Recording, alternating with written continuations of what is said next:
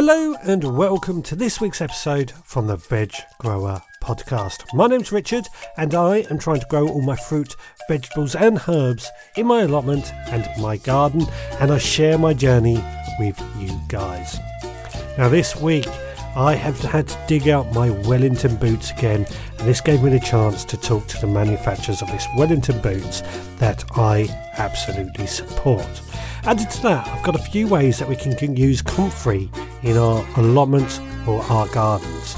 That'll be coming up as we go on throughout the show. So first of all, let's find out what I've been up to. Today is Friday the 20th of May 2022 and you join me in my garden at home. Now it is a Friday. Well, I don't normally do or talk about much gardening on a Friday. I normally save it for the Saturday. But it's my wife's birthday today and we're going away for the night. So tomorrow we will not be able to do any gardening. So I've made up for it today. Now what I've been doing is basically having a big plant out session, namely in my vegetable plot. So in my area that I've got grapes next to my sub pod that I'm sitting on at the moment. This sub pod is my subterranean compost bin, which I absolutely love. Fantastic piece of kit, and I really do like how this works. But I figured to the side of the sub pod we've got some areas that can be used for growing food. I've sown a few weeks ago some lettuce and some spring onions. Well, I've added to that some pak choi and some lettuce I've been growing from seed in the greenhouse, just to use this area for a bit more food, and got them well watered in to establish them. Now I've gone into some of the other beds. The Christmas dinner bed, I've planted out some cabbage, some Brussels sprouts and some cauliflowers, getting that well underway. We're going to get some peas in there soon. Actually, the Christmas bed is really coming along quite well. I haven't rushed to do it this year, taking a bit more time and thinking about what I'm doing more with that one. Now into the other beds, I've planted out courgettes. I'm looking forward to courgettes this year. I don't know why, but I do like courgettes and it's something that do produce quite well. I've also planted out some tomatoes, varieties called Crimson Crush, some cucumbers, all of which I'm hoping will provide us with some really good food over this coming months. Added to that, I've also been sowing a few seeds directly into the ground, namely roots. So I've sown some carrots and some beetroot and some spring onions. Again, I'm just trying to grow as much food as I possibly can. I now feel it is safe to start getting these seeds sown directly outside and start planting out plants outside. Now, I'm saying that because the weather has really got quite nice. It's been getting nice and warm. But we have had a bit of a change in weather this week in that we've had a thunderstorm and lots of rain. Now, because I garden on a heavy clay, when it rains, the soil does become very clayey and I find myself reaching for my Welly boots.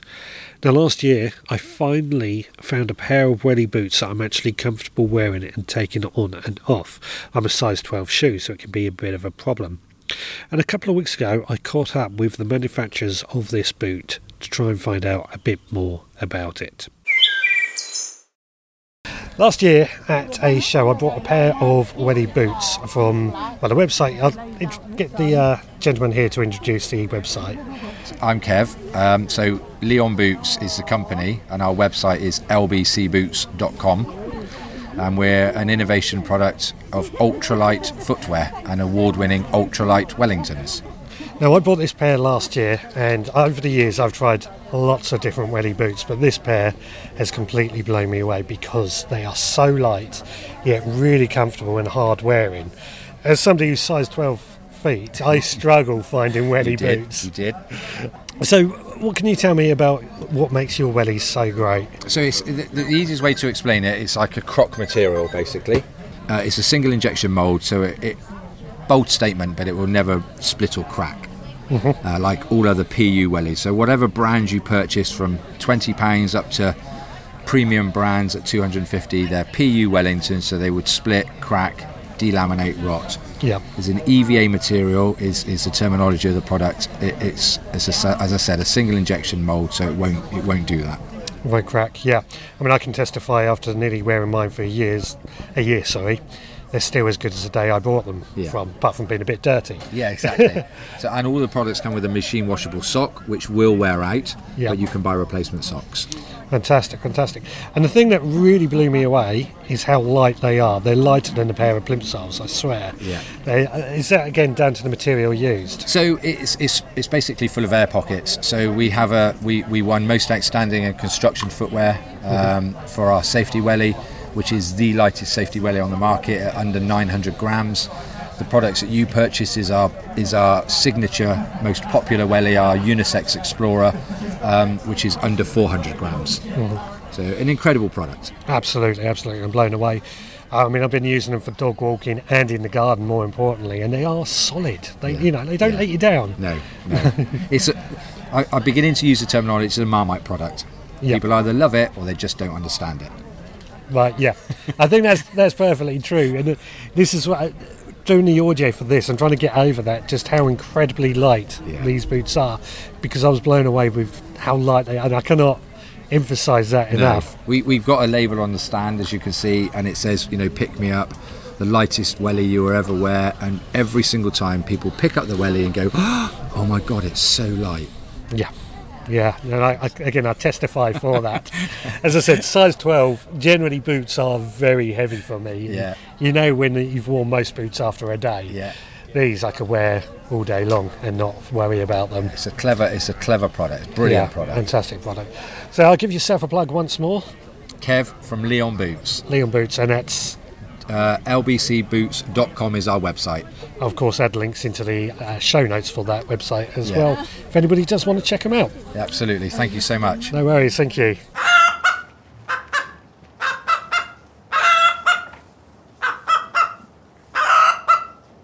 Today is Sunday the 22nd of May 2022. I'm down on the allotment today. As I said yesterday, I couldn't come down to the allotment because I was out for the day for the wife's birthday. But I'm on the allotment, and I'll start a couple of days ago, on Friday actually, I got an email from the council. They had done a plot inspection. Now, when they do a plot inspection, what I've seen them do is basically they just drive past every plot and take a visual look out from their vehicle. It's not what I would call a proper plot inspection. But they'd noted that my plot wasn't over 75% cultivated in their eyes.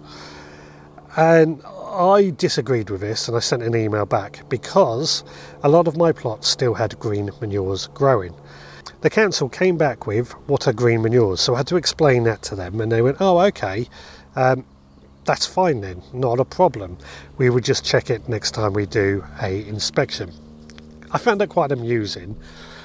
But this weekend the green manures were going to come out. A few weeks ago I actually chopped down the autumn-winter mix in one of the beds, which is where sweet corn is going to go. The sweet corn, which at home isn't quite ready to go out yet, that'll be next week I'd imagine. But the other bed I had Phacelia growing in. Now the Phacelia, I love Phacelia, it does a really good job at suppressing weeds. But it had been in flower and there was lots and lots of bees on it, so I was sort of leaving it for the bees anyway, but because of this email they had to come out. So I've chopped those down, and into that I have planted some sprouts and some cabbages, put that bed into use, and actually I'm quite glad for it. It does feel like it's finally getting into use, and these sprouts and cabbages could have gone out sooner. I was just leaving the green manures to do their thing. What I noticed as I was removing the green manures and planting the sprouts and cabbages, the ground below the green manures was really damp. We did have a bit of rain the other day, but I think the fact that over winter it has acted as like a shield really well to hold on to that moisture. It just for me proves why I use green manures more and more often.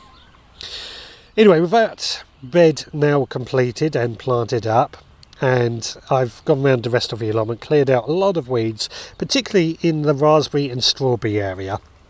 It now, I think, looks like it's actually in a lot more use. We'll see what they say in a few weeks' time when they do another inspection, but I can't see there being a problem in all honesty.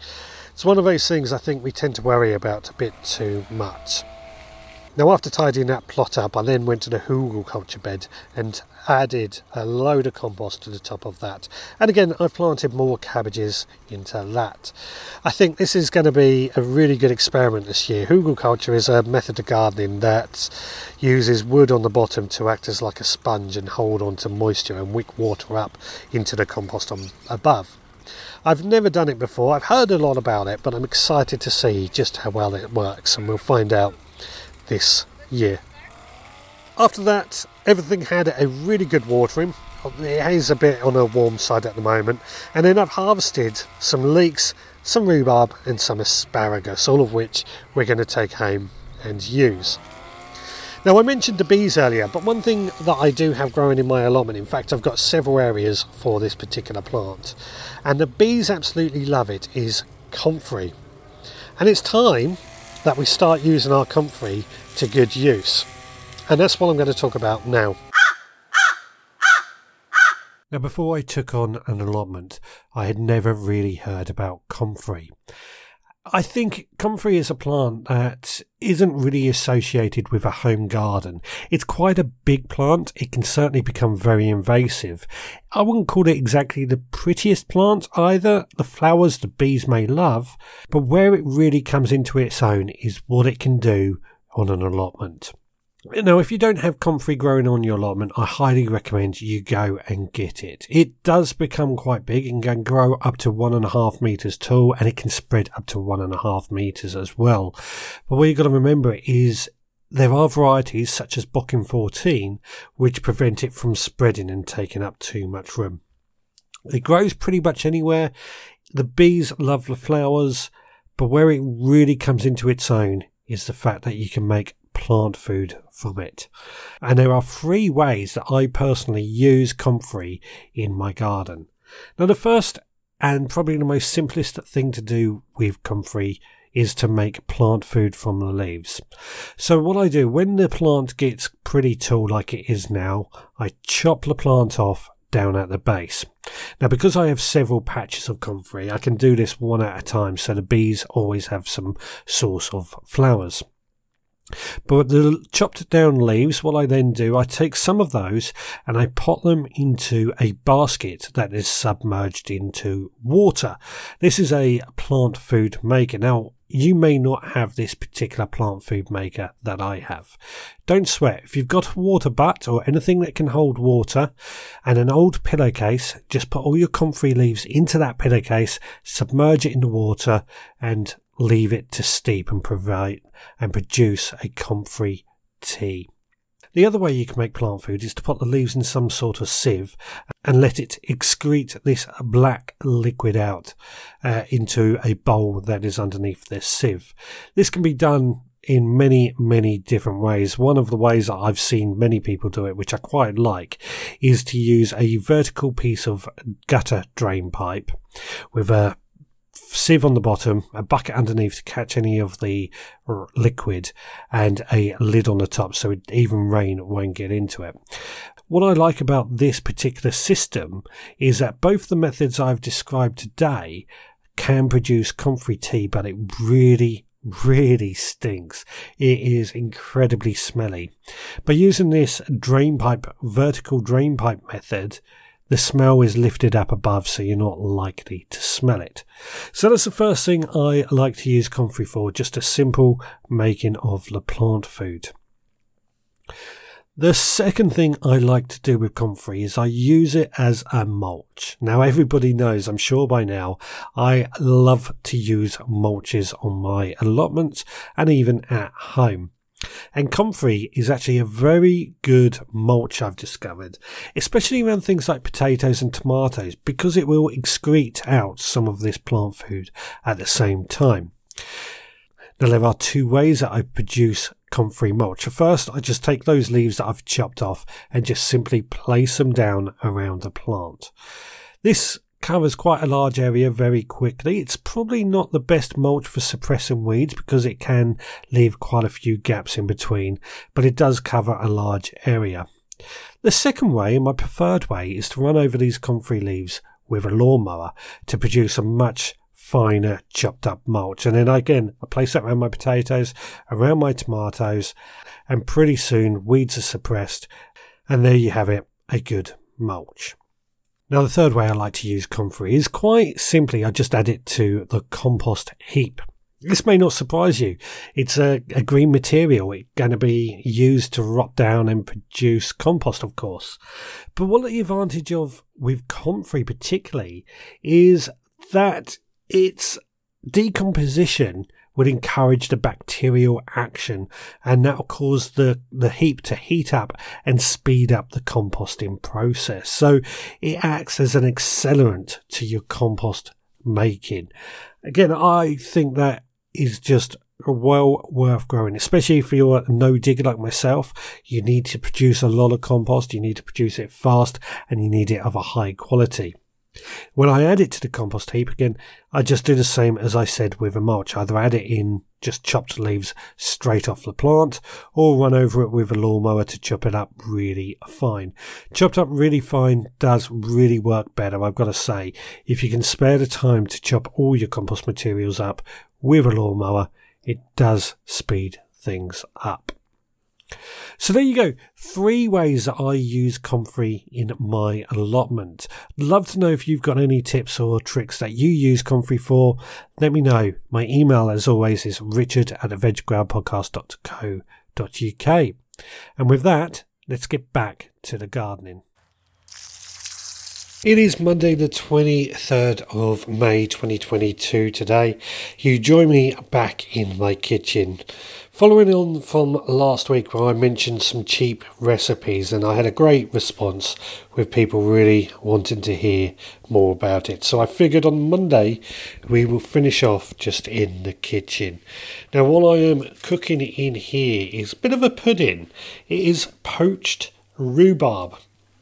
It's took me a bit of a while to try and find a good cheap recipe, and rhubarb at the moment is in plenty of supply, so it seems to fit in quite nicely with what I want to do. Now what I've done, I've taken 250 millilitres of water and poured that into a saucepan. I've then taken 250 grams of caster sugar and added that to the water and brought it to the boil. Then I've taken about 400 grams of rhubarb, which I've chopped up, and I've added that to the boiling sugar syrup. And then what I've just done, I've turned the heat off and left the rhubarb to cool in this syrup. Now, after it had cooled down nicely, I've just removed the rhubarb from the syrup, placed it onto a plate, and then served it with a bit of clotted cream or something. Nice, very, very simple and easy meal that we can make as a bit of a pudding. The rhubarb takes in some of that sweetness from the syrup. Now, what I've also done, I'm not throwing away the sugar syrup that I've made with this. It can be used as a bit of a flavouring, a bit of a nice, even a food colouring, I guess, looking at it, because it's got that pink looking touch to it. So it's almost like a grenadine syrup that we've made here. So just something that we don't have to waste. Well, that brings this week's podcast up to an end. Please do, if you have any more recipes, please send them in. I'd love to know some cheap ideas of food that we can cook using the food that we grow and try and make it very, very cheap. If you want to send a recipe in, or you got anything else you want to talk about, it's richard@theveggardpodcast.co.uk for my email address. You can head to the website at theveggardpodcast.co.uk, where you can leave me a comment or you can leave me a voicemail. And while you're at theveggardpodcast.co.uk, you might want to consider becoming a supporting member. I charge £5 a month to become a supporting member, and for that you get extra behind the scenes podcasts, as well as each month a collection of seeds sent out to your door. We also sell merchandise on the website, so grab yourself a t-shirt, a cup or anything like that too. Finally, don't forget to follow us on any social media platform. We will be back again next time, so until then, please take care.